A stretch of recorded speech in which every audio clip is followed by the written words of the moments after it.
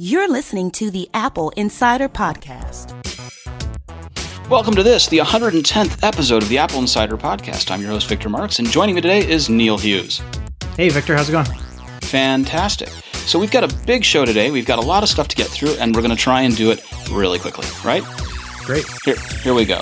So the first thing that I want to talk about is it's sort of two different related topics. First of all, it's the iPad and the vision for post-PC computing.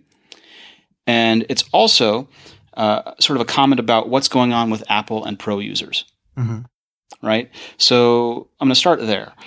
We had listener email from a fellow named John, and I want to thank you for writing.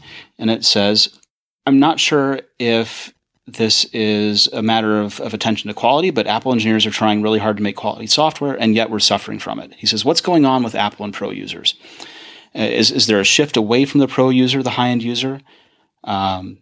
Historically, Apple used to live and die with the success of print quality on laser printers. That's now eras old, decades old. They used to make a laser printer. They used to make beautiful monitors. Now they have the one that's LG made that got recalled because it had Wi-Fi interference. So, he says the iPad Pro doesn't even have basic features like drag and drop between windows, that it's really difficult. He points out Swift, right? You can write Swift on iOS, but you can't actually compile it on iOS. And my own comment would be that Swift itself is clunky because, the thing that Apple ships as code samples don't even run now. Old code samples from WWDC don't even compile because they've changed the language so much. Right. So, first of all, what's the meaning of Pro? And second of all, that his point was using the iPad to do anything like Tibetan sand painting, where you have to do everything by hand, file by file. So the difficulty is who's championing what here, and what's really going on with Apple and their focus on users and Pro users, and how do we make sense of all this? Well, I mean, Tim Cook spoke a little bit about this to some extent at Apple's annual shareholder meeting this week, and our own Dan was there and put together a report just with some notes of interest on it. And he basically gave it, depending on how you look at it, I'm sure critics would call it lip service, where he said that you will see us do more with Macs and professional software, is what he said to shareholders. This is one of those things where I think that Apple's definition of Pro, and especially old school Mac Pros that have been doing this for a while, their definition of Pro is very, very, very different. Many professionals, especially if you've been doing it for 10, 15, 20, 30 years, you're set in your ways, right? And as you should be. I mean, it works for you. You've cultivated a business, a living that way. Why would you want to change everything that you're doing? Apple's focus is a little different, and they think that, in the case of, an iMac, for example, or even an iPad Pro, that's enough power for most professional users. I think the vocal, whether they're a minority or not, I don't know, but there's a vocal subset of Mac users, and certainly our audience and our listeners, who would say that an iMac, for example, is not good enough. You need a Mac Pro. A MacBook Pro that cuts corners is not good enough. You need something that offers a little bit more. And a lot of these debates fade away, but some people will hang on to them to their dying breath. Things like upgradable RAM and replaceable hard drives things like that. Okay, so that's the speeds and feeds side of it, right? I really need a quad-core processor. I really need an 8-core processor, whatever, right? But the other part of this is software quality and software availability. Aperture is dead in favor of using Adobe's solution. Final Cut Pro, or just Final Cut 10, Final Cut X, however you want to call it, right? That Final Cut Pro used to be the bread and butter of Hollywood and TV, and everything was edited in, and you could tell because as the credits would roll, it would say Final Cut Pro. And now a large number of those professionals have moved to using a Windows machine with Adobe's Premiere on it. So Apple has seeded that market. I mean, obviously not all have. There are certainly many, many productions still done with Final Cut. I said a large number without having raw numbers behind it, so bad on me. But that's me slapping my hand. You see it happening. It's not something that is made up. It's happening in number. Yeah, and this is a question of whether Apple wants to stay in that business. Like we talk about routers and other things. Does Apple want to stay in the high-end pro business? Do they want to stay in the router business? Do they want to stay in the portable media player business? Is it worth it to them? Is it worth it to their bottom line? Is it where they see the future of computing going? Is it something that lets them stay relevant? These are all questions that Apple has to weigh. Clearly it's not a priority for them. I don't think anybody can disagree with that, no matter what Apple says. The Mac Pro is the best example of that. Whether we're talking about speeds and feeds or software, the fact that they haven't really done anything to embrace that platform is all you really need to know. Yeah, and when it comes to wireless hardware, I can kind of understand it from the standpoint of Apple has proven what they needed to prove. At the time that they introduced the first airport base station, wireless technology was in a really rough state. If you wanted a Wi-Fi router at that time, you got something from Buffalo or early Linksys. But it really, at that time, when I was 802.11b, I had a Buffalo router, and Airport was the only other game in town, really. And the Apple Airport showed people that you could do it. You could do it nicely. You could have software support that made it easy, as opposed to having to send people to go to Cisco networking school to figure out how to use it. I have a Cisco AeroNet 802.11b card, and I had an AeroNet router from back then, and it was nearly impossible to configure. Yeah. And Airport showed the way. Not to mention that the connections were terrible. You were better off having a wired connection. Well, right, but people don't run Ethernet because it's not fun to run Ethernet. Right. But the early days of Wi-Fi were pretty bad. It was horrific, and Apple showed people that it was possible to make this easier to configure. And then Linksys followed suit, and we had wireless that was fairly easy to configure. Here we are, nominally about 15 or 16 years later, right? I had 802.11b in 2000. Here we are, nearly 17 years later. Everyone makes wireless easy to configure at this point. So does Apple need to stay in the market? Probably not. I think they should, but clearly at the they time, don't. Think back. At the time, they sold an iMac, and the iMac had, not in its very first iteration, but in its later second generation, it had Ethernet, a modem, and Wi-Fi. And the idea that you could buy the computer, you could buy the router, and call it a day and have wireless internet was pretty huge. And the wireless routers at that time had a 56K modem in them. Yeah, that's how far we've come. It's a big deal that we don't really. What's left to prove in this space? Setup is easy. Coverage is fairly easy. What's the problem? Coming from the company that can't even get AirDrop to work consistently, there's a lot to prove. Well, there's a lot for them to prove that they can live up to it. But I mean, do they have to solve wireless networking for people at this stage? I think that if they were to tie things into their ecosystem with their routers, you make your routers Windows compatible as they've always done, but give more features to Mac users and iOS users and those sorts of things. I don't see why not. I mean, it's one of those things where there's a lot of untapped potential there. I think that they could go to if they were interested in it. But even then, even without doing that, they still deliver a quality product. Right. So one of the things that we wrote about was that the campaign showing that an iPad Pro is better than a computer. In many ways, it is. Yeah. Okay. So the campaign has things like an iPad Pro doesn't get viruses. Mm-hmm. An iPad Pro is better than a computer in response to a tweet that says an iPad Pro is not even close to being a computer. An iPad Pro that has LTE support says you can get internet pretty much anywhere, right? Or you can have Microsoft Word on an iPad, which of course you can if you have the Office 365 subscription going on. And you can do printing. You don't have to have a computer connected to get a printer working. You can print wirelessly over AirPrint. So an iPad is suitable in a number of ways for that kind of thing, and Apple's running this ad campaign to show it. It's interesting because I was watching tweets this morning, and we know that Federico over at Mac Stories has been going iPad only for years. So he's always been the early leading on that one. But Neil Seibart, who runs Above Avalon, which is a newsletter, and he's an analyst, tweeted his frustrations with Mac OS. He said, I should start counting all the times that Mac OS crashes and simply go to iPad Pro. And his work is some word processing because obviously he's writing the newsletter, but at the same time he's also doing publishing through a blog. He's doing Excel spreadsheets and not insignificant stuff in those spreadsheets. And you're going to do that on an iPad, which is a little interesting because I've mostly seen people viewing spreadsheets on the iPad rather than tapping in the individual cells and things like that. It's always been kind of cumbersome for me to navigate a spreadsheet on an iPad.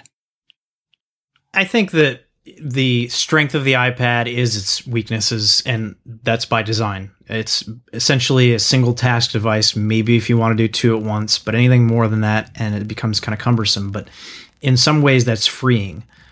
It is more enjoyable to use your iPad for many daily computing tasks, whether it's media consumption or even creation in some ways.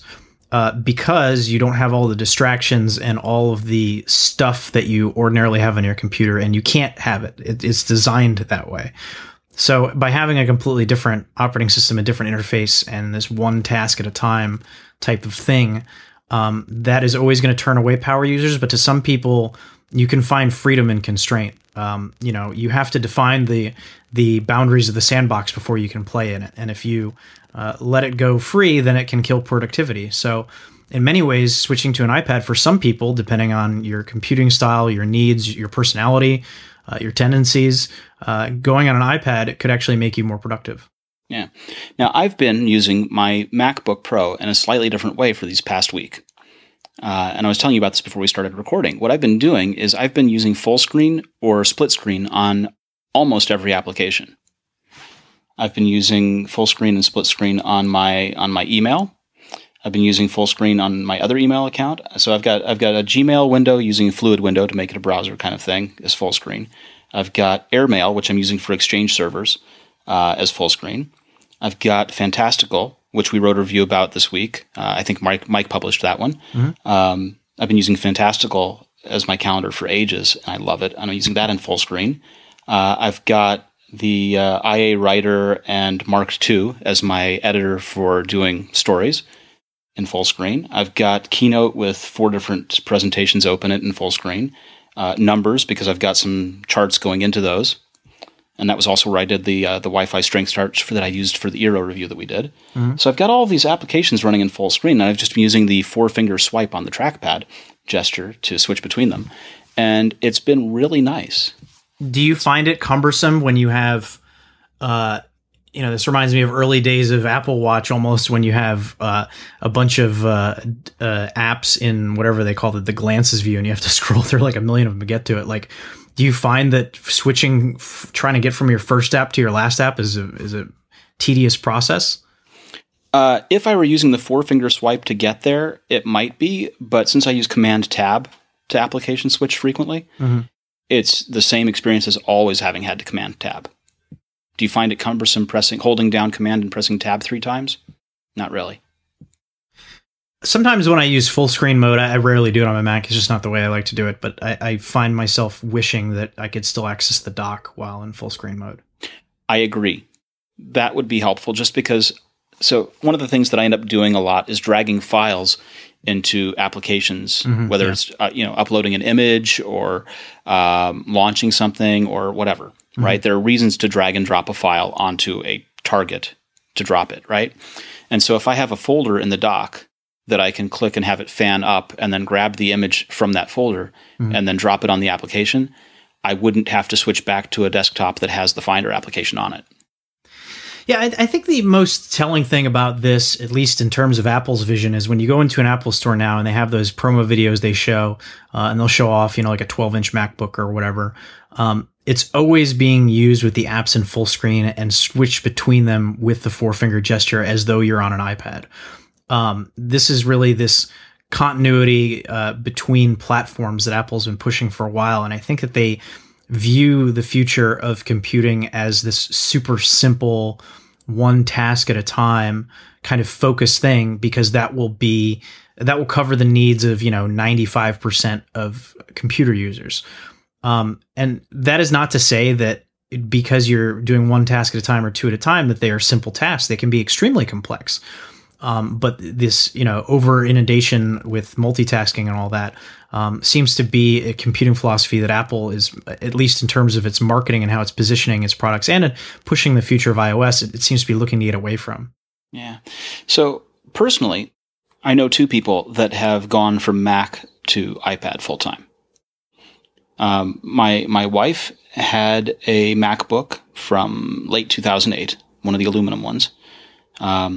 And it was giving her a little bit of trouble. It was on Snow Leopard. And so I gave her an iPad mini with a bridge keyboard to use. And she's been using that for months now, happily. I gave the MacBook, which I formatted and put El Capitan on, to my daughter who goes to school with it because her school wrote and said, every student this year will take a laptop or a Chromebook or something to school. We recommend against iPads because kids break them, was their initial letter home. They break it more than they would a laptop?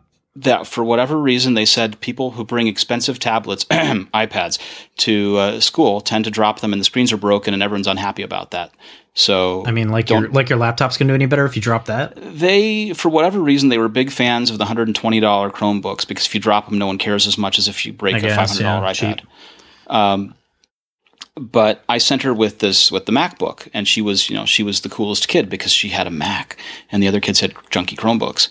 And she came home the other week and she said, it's just too heavy. It's just too heavy because it's, of course, because it's a MacBook, right? It weighs 4 pounds and plus another pound for the stupid power brick. So she was upset about it. And she said, Dad, can I take my iPad to school? Well, can you do everything you need to do at school on it? Yeah, I think so. So, she no longer has to carry the charger because it's got much longer battery life. Mm-hmm. She uses the Google Docs apps that they use for the Chromebook kids in school anyway on her iPad. So she's got slides, docs, and sheets on there, and it's working for her. And, she came home and she's loving it. No problem. She's got a 64 gig iPad mini too that's in there doing the job. So she doesn't even open the MacBook any longer. I think that the iPad is the perfect computer for many people. I realize that a lot of pro users or whatever, or traditionalists on the Mac will cry blasphemy to that, but I think it's absolutely true. And I think that your wife and your daughter are two great prime use cases there. Somebody who needs a computer that's going to last all day, that's super light, that's versatile, that can be whatever you need when you want, that has more apps than any other platform available. That's an iPad. I wonder why we don't have iBooks Author for iPad yet. Why don't we have Xcode for iPad? Well, we totally should have Xcode for iPad, especially since we were talking about compiling Swift code on the iPad. Yeah, I don't think that Apple should turn iOS into macOS. I know a lot of people want that. But I think they should take the training wheels off a lot of the apps. Some of the apps feel like they're close or not, but they're not quite there. Some of the apps aren't even available, like Xcode or Final Cut or whatever. Let's do it. Let's go all in. Let's get Xcode on the iPad. Let's get Final Cut. You want to call it a pro platform? Let's make it professional and find use cases that are superior on a touchscreen, on a tablet, on a super light, portable, in the field format. I can see many use cases where professional users, developers, filmmakers, whatever, would prefer an iPad over a Mac. They may not be able to use it to replace their Mac entirely, but they could replace a lot of what they do on a Mac with the current hardware and software. I think it's capable. I'm going to take what you said and go one step further. All of those apps that you named, bring them to iOS, like you said, and add the sharing that we got in the latest edition of iWork. Absolutely. The sharing that we have across notes, the sharing that we have across pages, and all of those things. Put that into Xcode for iOS. Put that into iBooks Author for iOS. Put that into Final Cut for iOS. Make all of those projects that people can work on collaboratively. I think that would be huge. Mm-hmm. Start your work on one device, finish it on another. They kind of have that on iMovie a little bit. Obviously, start your work on one device, finish it on another. Start your work and invite people to collaborate with you on your work, so they can make changes and you can work together on it. Leverage the power of multiple platforms and of the cloud, and you could really see these devices take off in ways that you wouldn't expect. It doesn't mean that it's going to replace a Mac, but there are use cases where these applications are better served on a tablet, period. I don't know that it has to replace a Mac. I think it could. I don't think it has to. No, I think it complements. It's just about what's the best computer to use for the job you need to do. Yeah, I heard, and I think we've talked about this before. Phil Schiller said in an interview once that Apple's philosophy on their products is you start with the smallest screen they offer, an iPhone, and then you continually go up to a bigger screen for the task that you need at that moment. So ideally, they want you to be able to get everything done on your iPhone. If you need something a little bigger, then you go to an iPad. If you need something a little bigger, then you go to a MacBook. And then maybe if you need something a little bigger than that, you go to an iMac. And that's kind of how they are viewing this computing platform. And now if you start to throw in the Apple Watch, maybe you could do some very basic tasks on there before switching to your phone. Now you have these, 5-6 different screen sizes that you can go through as needed. And I think for most people, they could stop at the iPad and be done.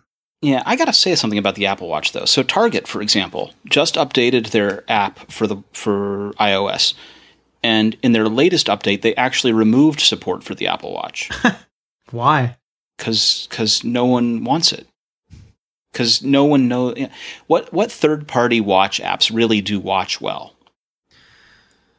Well, that's a good question, because what do you need on your watch, right? I would venture that most people don't really care about third-party watch apps. I would say that most watch wearers, and I'm going out on a limb here, I'm prepared to get listener email telling me I'm wrong, are using notifications, are using the Apple Pay, obviously, are using things that Apple provides out of the box. That Target building an Apple Watch app was because they could, and they thought it'd be something big, and it turned out not to be. Maybe. I mean, I could see some retail applications for it for some users, store card kind of stuff. Have it easily scannable, assuming that there's scanners in the store work with it. Don't have to pull out your phone, that sort of stuff.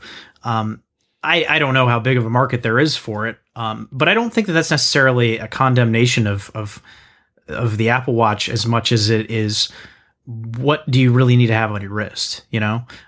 Just because people make apps for platform doesn't mean that we need them. There's it doesn't mean that they've made the right app, for example. Right. True. That's true. But also, in a sense, it is a small condemnation of Apple because they made this thing and then opened it up to developers, and presumably, Well, I mean, I know there are games for Apple Watch and people play games on their watch. I don't really understand. Pokemon Go made it there, right? And that's one that makes some sense to me. Yeah, because of the nature of the game and walking around and not wanting to stare at your phone while you walk around and getting those kind of subtle notifications. It makes a lot of sense to me in that way. And you kind of have to deal with it on a case-by-case basis. Obviously, the killer apps for your Apple Watch, most of them are built in, which is the way it should be. But it's basically notifications, which you can get for all apps on iOS. It is fitness apps, which there's one built in, and there's a number of other options that you can download. And then other than that, I would say Apple Pay is your killer app, being able to pay for stuff on your wrist. Beyond that, your mileage may vary. I really have been enjoying, I've talked about the Carrots Watch app for weather. The notifications that it has, the custom complications and stuff. I think that's a huge success. I think they knocked it out of the park. And that's not a category where I would have thought that I needed to replace Apple's weather app, but I haven't looked back since I did. All right. So let's talk about iPhone. There's a rumor here that says that we're going to get, there's a competing rumor, right? One, there's been some noise about getting USB-C on iOS devices. And the Twitter sphere has been a buzz with that. The news has talked about it a little bit. We wrote a story saying that Ming-Chi Kuo says that we're not going to get USB-C on. What he said we're going to get expected to use Type-C power delivery technology in this year's iPhones, but in a Lightning connector. I'll lay the story out for you. Here's what happened. Help me out. Earlier this week, the Wall Street Journal, which has a history of being pretty good on Apple rumors, published a story that I won't name any names. And this is not to pick on the Wall Street Journal. I mean, hey, we all mess stuff up sometimes, right? But we at Apple Insider took this with a grain of salt from the start. If you look at our headline, it says questionable rumor is the first two words of the headline, because that's what this is. I just don't buy it. Alternative fact. I don't know about that, but basically what happened was the Wall Street Journal ran a story in which they very poorly worded way, suggested that Apple would replace the Lightning port on the iPhone with USB-C. The way it was worded, which should have been done more clear, you could potentially interpret as them saying that they were going to get rid of not the Lightning port, but the full-size USB connector on the other side of the cable to plug it into the wall. That makes sense to me. However, yes, they said that Apple was going to get rid of the Lightning cable, is what they said, which made it sound like they're going to get rid of the Lightning port. What the Wall Street Journal meant in their report, I don't really know. Taken at face value, it sounds like they were going to get rid of the Lightning port, and that's why we presented it as a questionable rumor. There were some other websites that kind of ran with it, and there were some people that were excited because they're all in on USB-C and stuff. But I'll be honest with you, folks, it's not happening.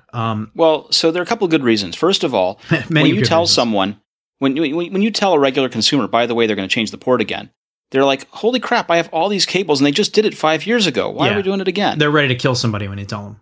Yeah. And the second part of it is that Apple collects a license fee called MFI, or Made for iPod or Made for iPhone, from every one of those ports sold. And so they're not going to be that quick to give up those licenses, right? No. And the most telling thing to me, beyond the licensing, because I think at the end of the day, Apple would walk away from the licensing if they felt it was best for the consumer. Okay. I think that really what it comes down to is Apple has doubled down on Lightning in the last couple of years. It used to just be that you would get Lightning on your iPhone, your iPad, or your iPod, and that was it. But now you got a pencil. Now you have a pencil. Now you have a Siri remote. Now you have the Beats X headphones. You have the Beats Solo 3 headphones. You have the the Beats Pill is recharged through Lightning. You have the Magic Keyboard and Magic Mouse recharged through Lightning. It has become Apple's default accessory port for devices that tie into its ecosystem, for smaller devices, for recharging. Right. And Apple is not going to keep releasing a bunch of Beats headphones and other accessories that connect through Lightning and then ditch the Lightning connector. That would be absolutely insane. And by the way, if you wanted to put a USB-C port on a device, you'd put it on an iPad first before an iPhone, because iPad, you're trying to position as more of a traditional computing device. That way you could connect more accessories to it. So it doesn't make any sense to put it on the iPhone first. I think the Wall Street Journal blew it on this one, and that's why we called it as such. And so kind of backing that up, a report came out as we record this on Thursday from everybody's favorite analyst, Ming-Chi Kuo with KGI Securities, saying that Apple is going to use quick charge capabilities from the USB Type-C specification. However, the phone itself is still going to ship with a Lightning port, which it goes in line, like I said earlier, with what I would expect. I think that this year's phone will ship with a Lightning port and probably a new power brick with USB-C on it and a USB-C to Lightning cable. Yeah. Now, the fun reason for doing all this USB-C stuff, the reason why it makes sense from a nerd standpoint, is that when you have one cable with the two ends being exactly the same, and you can flip them over because they're symmetric, then you no longer have to even think that hard, right? The cable plugs into the laptop, the cable plugs into the phone, all job done. Right. So it's appealing from that one standpoint, but it's broken in terms of all of the peripherals that already use Lightning, like you named. And one of the things that I didn't even consider until I reviewed the latest MacBook Pro was I have had just about every MagSafe cable I've ever owned fray completely, just like completely disintegrate. And if I ever want to replace a MagSafe adapter, it's going to cost me $80. Yes. If I have a new MacBook Pro, while I don't have MagSafe, which is I consider a bad thing, switching to the USB-C connector means that I can use any certified cable and they're much cheaper. And as long as I have my power brick, I'm good to go. So if my cable frays or gets lost or whatever, it's much cheaper to fix and replace without having to go and buy an entirely new MagSafe connector. So in that respect, that's actually much more consumer friendly. Yes. And you can use any of the third-party solutions for a MagSafe-like experience. And if that cable, like you say, fails on you, you go back to a regular cable without a whole lot of frustration. Yep, exactly. And you can plug it into any port on the device. So there are reasons to do it. And that's a great example of, Apple's patents and licensing and whatever, where they see a situation, they're not afraid to walk away from it for something that is ultimately better for the consumer. If there was a compelling reason for Apple to ditch Lightning, I think that they would probably do it, just because I think they want to get rid of ports entirely, for starters. But they also realize that while this year's phone is probably going to have wireless charging in it, it's not ideal in many ways and probably won't be as fast as a wired connection. And so that's why you're going to get the best of both worlds, and you get a new faster charge capability with the iPhone 8 and the iPhone 7S and 7S Plus via a Lightning cable that's going to come in the box. Right. And it will probably also necessitate coming with a proper adapter that supplied enough wattage for that quick charge capability. Right. And hopefully we don't have another Note 7 on our hands. Right. Well, I don't think that's the case. I mean, so in the USB 3 spec and the USB-C spec, there's a thing called PD, or power delivery, where it specifies being able to supply up to a ridiculous number of watts for the ability to charge laptops and things like that. But you can also use it to charge the phone faster. And that's what I would bet is being used here. Yeah, absolutely.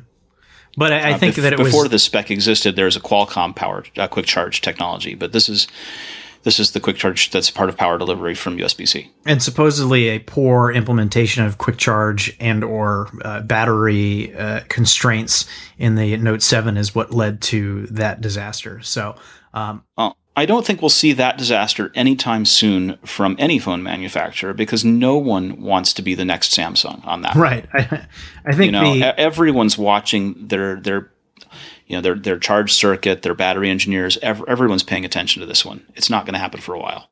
Yeah, and anytime you do see it, for listeners out there who sometimes see these things passed around of iPhones blowing up or whatever, every time that has ever come out ever, it's always somebody using some knockoff Chinese charger or something like that.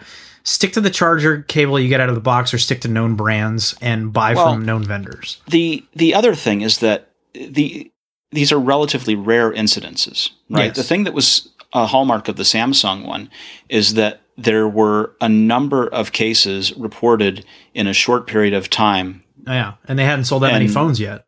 And it was repeated. It wasn't just a one-off experience that Samsung had to look into. It was something that they had one, and then you heard 3 more reports, and then another report, and then another report, and the one that burned the hole through the airplane floor, and all of this, right?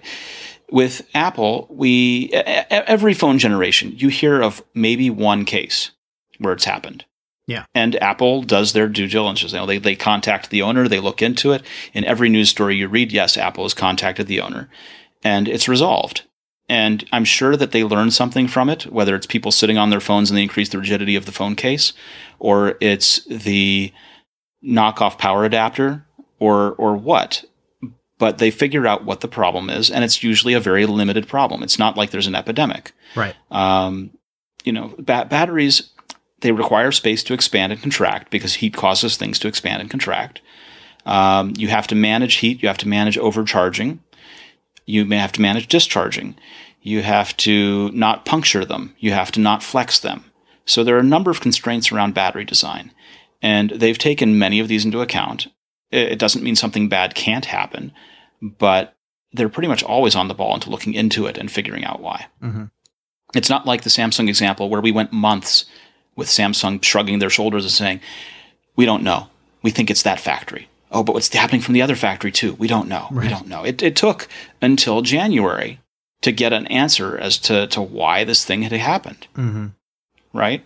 And even then, it wasn't the most clear answer. It wasn't a conclusive answer.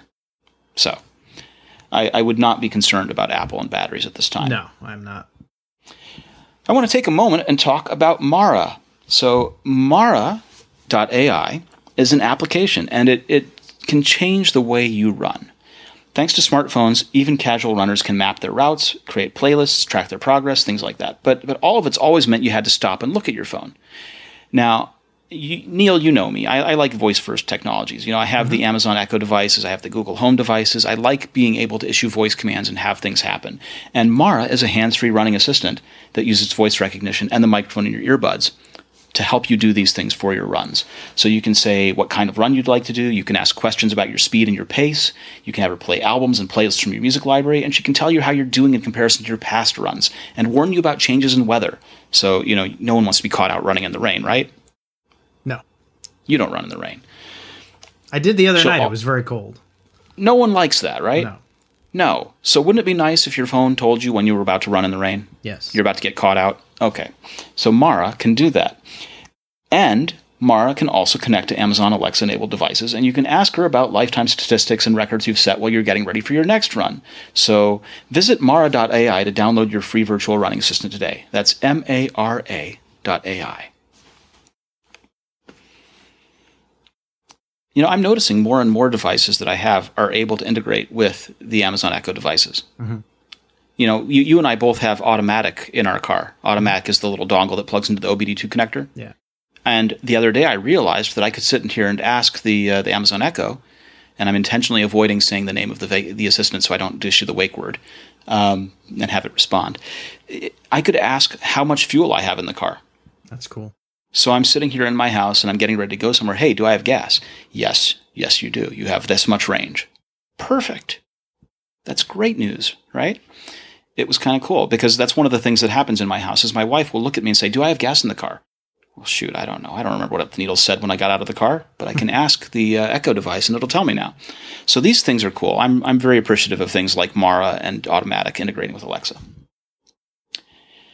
Now, I reviewed the Eero Wi-Fi base stations because we were talking about earlier the notion that Apple was potentially getting out of making airports. Yeah.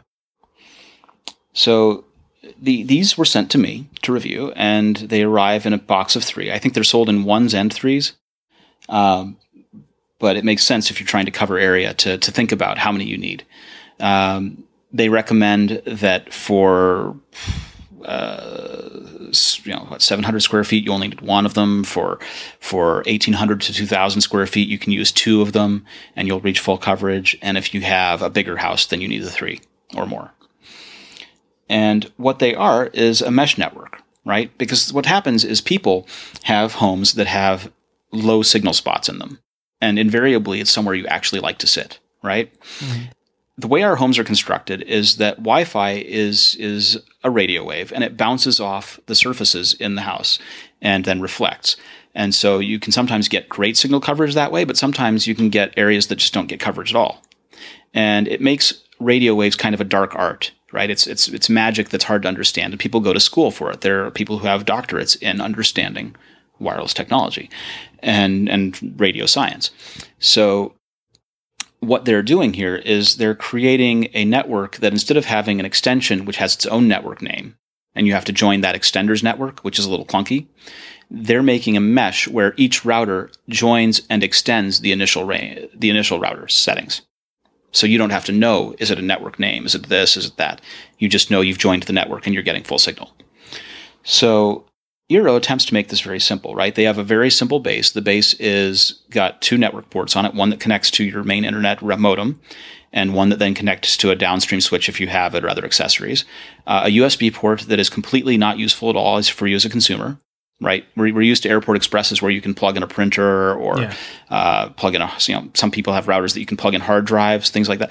No, Eero doesn't do that. The USB port is reserved to them for diagnostic use only, they say.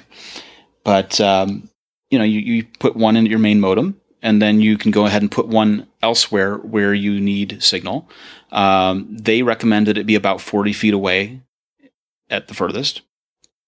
I was experimenting with this, and I had one in the bottom floor in one corner of the house, and I had one in the upstairs on the second story in the opposite corner of the house, so that I could cover the furthest area from the router. And I went around and measured my signal strength throughout the house and found where the weak spots were. And none of them were too weak that it really necessitated having a second mesh router. But, for the purposes of this experiment, I had to put one somewhere. So I put it upstairs. And interestingly, my signal got worse in some areas. It's weird. It really was. It got better in a few places, but it got worse in others.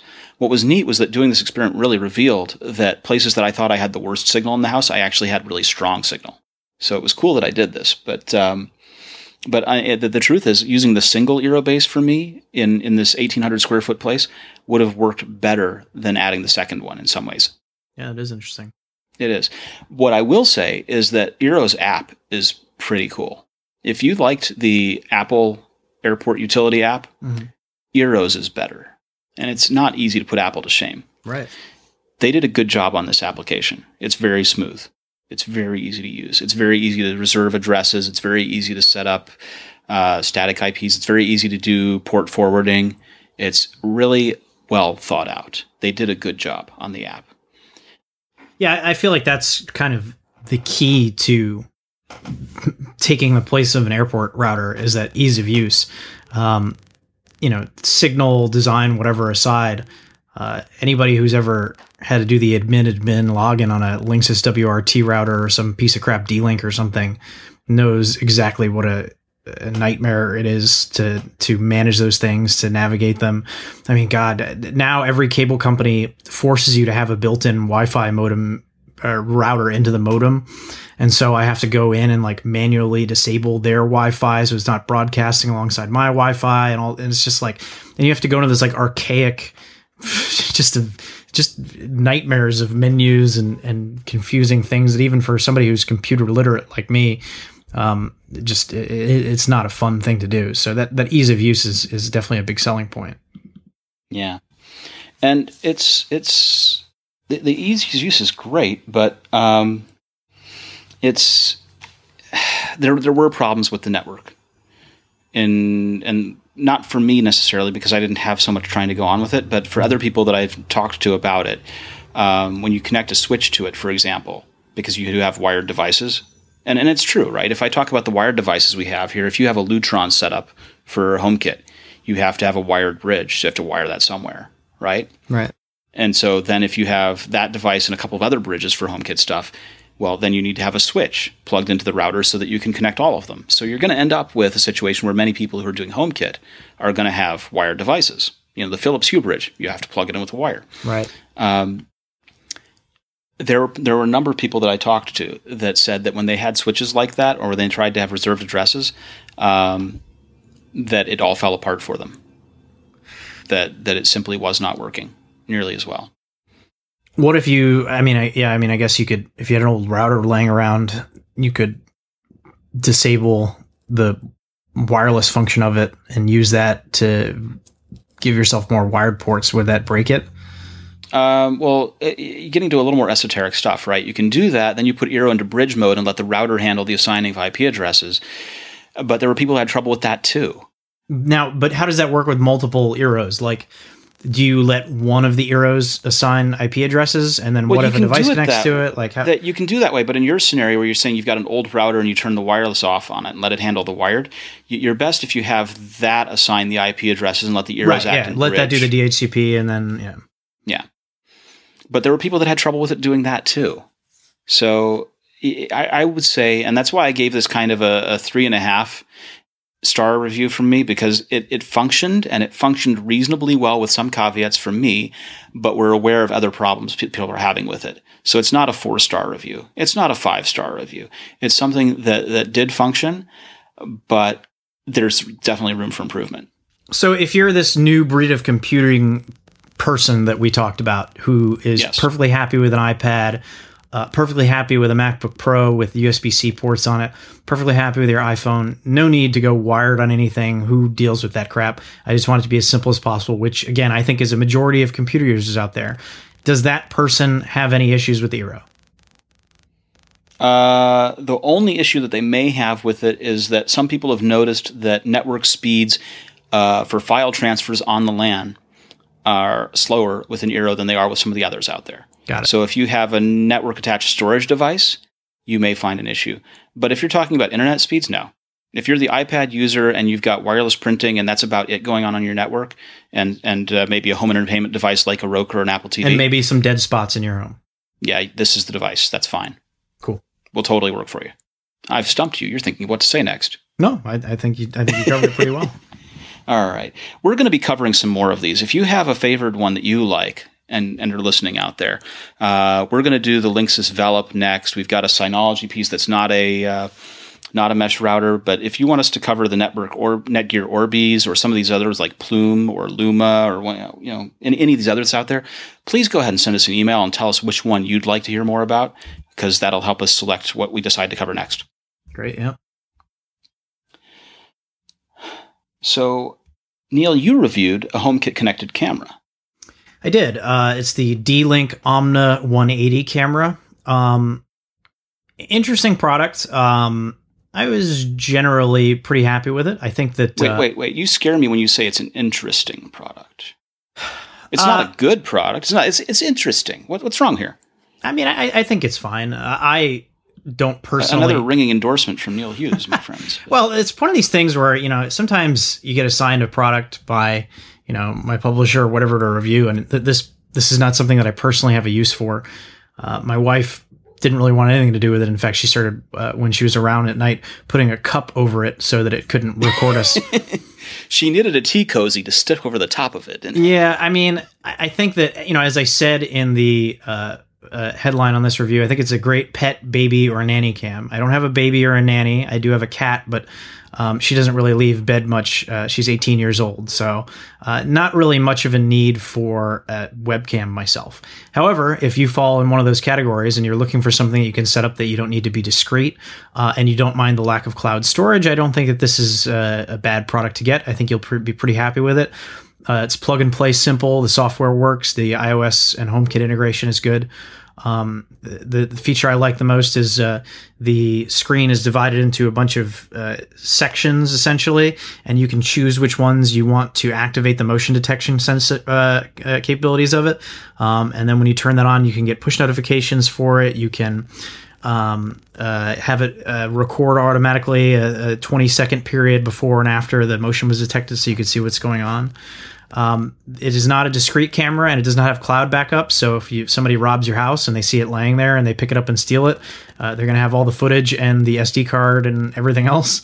So yeah, but this is not a terrible compromise either, right? I mean, no. The problem with these cameras that are cloud storage is that you have to pay for the cloud storage. Right. So you subscribe for so many dollars a month for the rest of your life to pay for cloud storage. And here, you just drop in a 64 gig SD card and Bob's your uncle. Mm-hmm.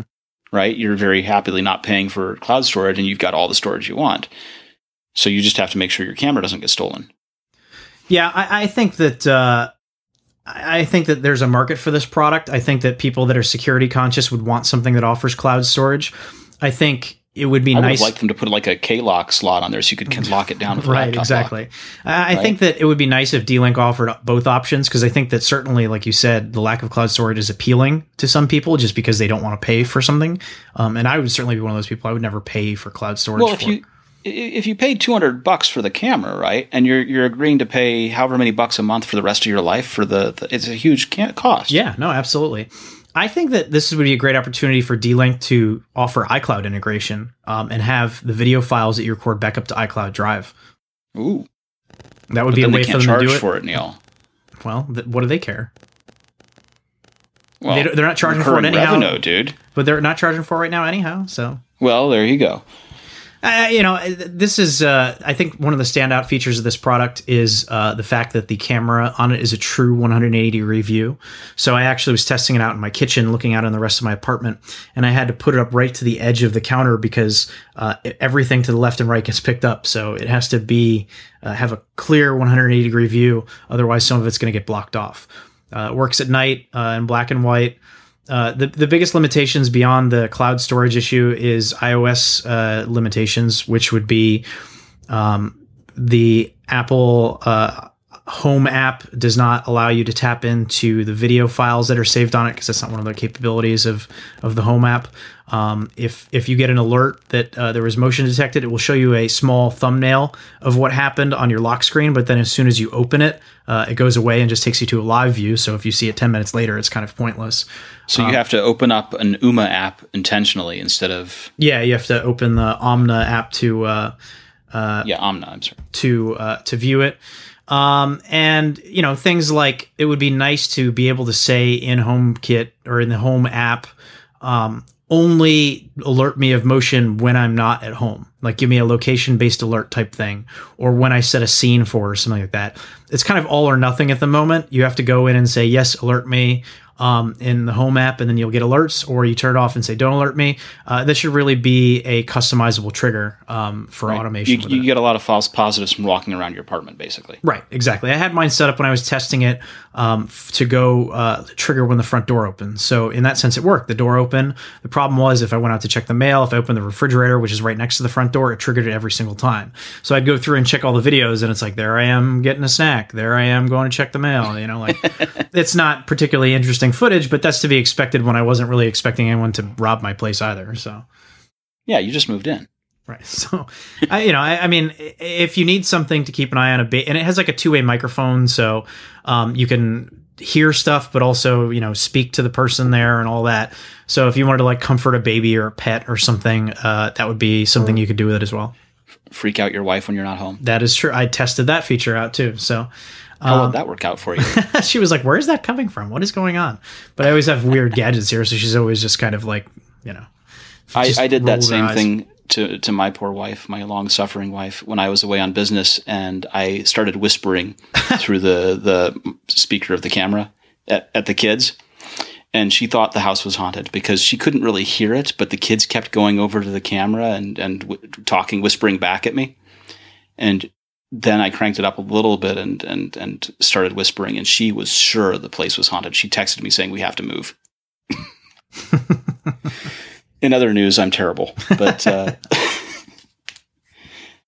but yeah, these are good gadgets. So one of the problems that people worry about a little bit is these Internet of Things devices getting hacked, and what happens if someone gains access to it and can whisper horrible things at your sleeping child, right?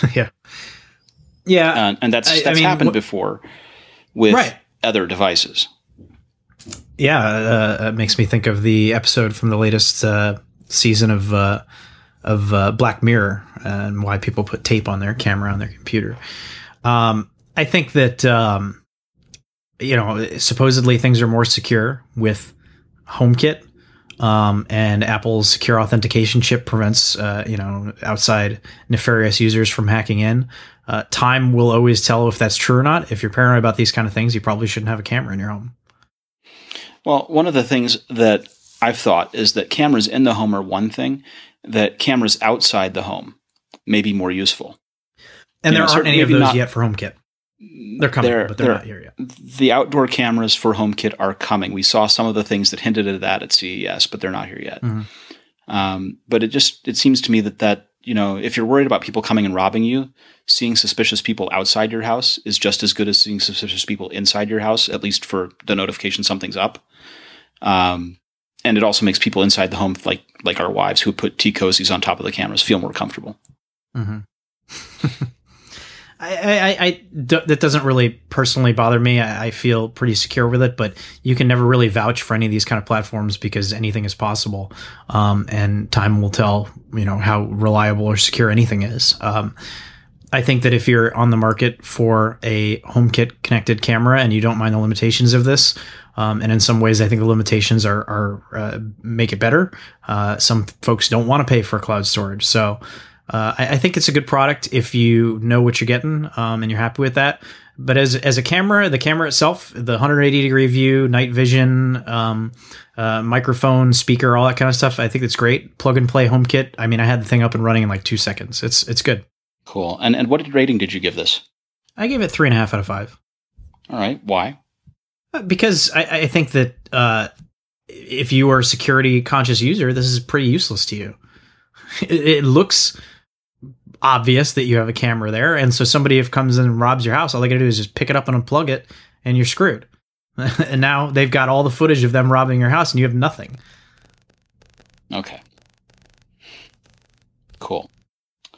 I appreciate you explaining that for me. Sure. So, what else would you like to discuss this afternoon? I think we covered it all pretty well, didn't we? Tell me about Warren Buffett. Is there anything we can talk about Warren Buffett for? He has purchased $17 billion worth of stake in Apple. He sees the company getting to a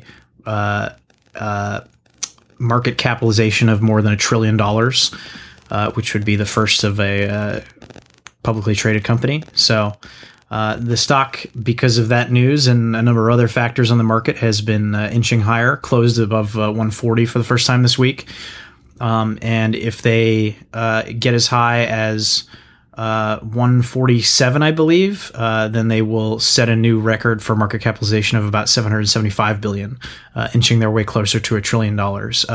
The stock is already at an all-time high, and has been going that way for a few weeks now.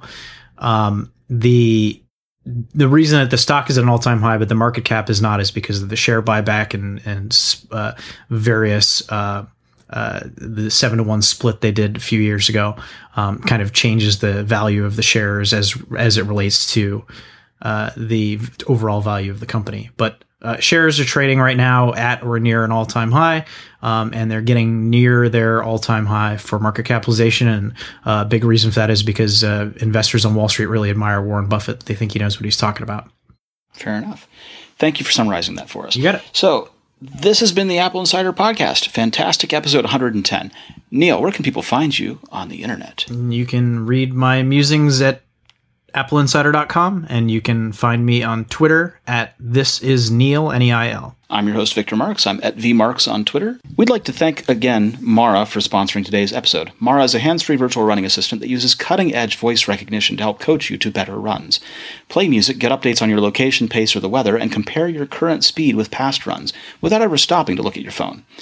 Using your earbuds, Mara can hear your commands and put them into action.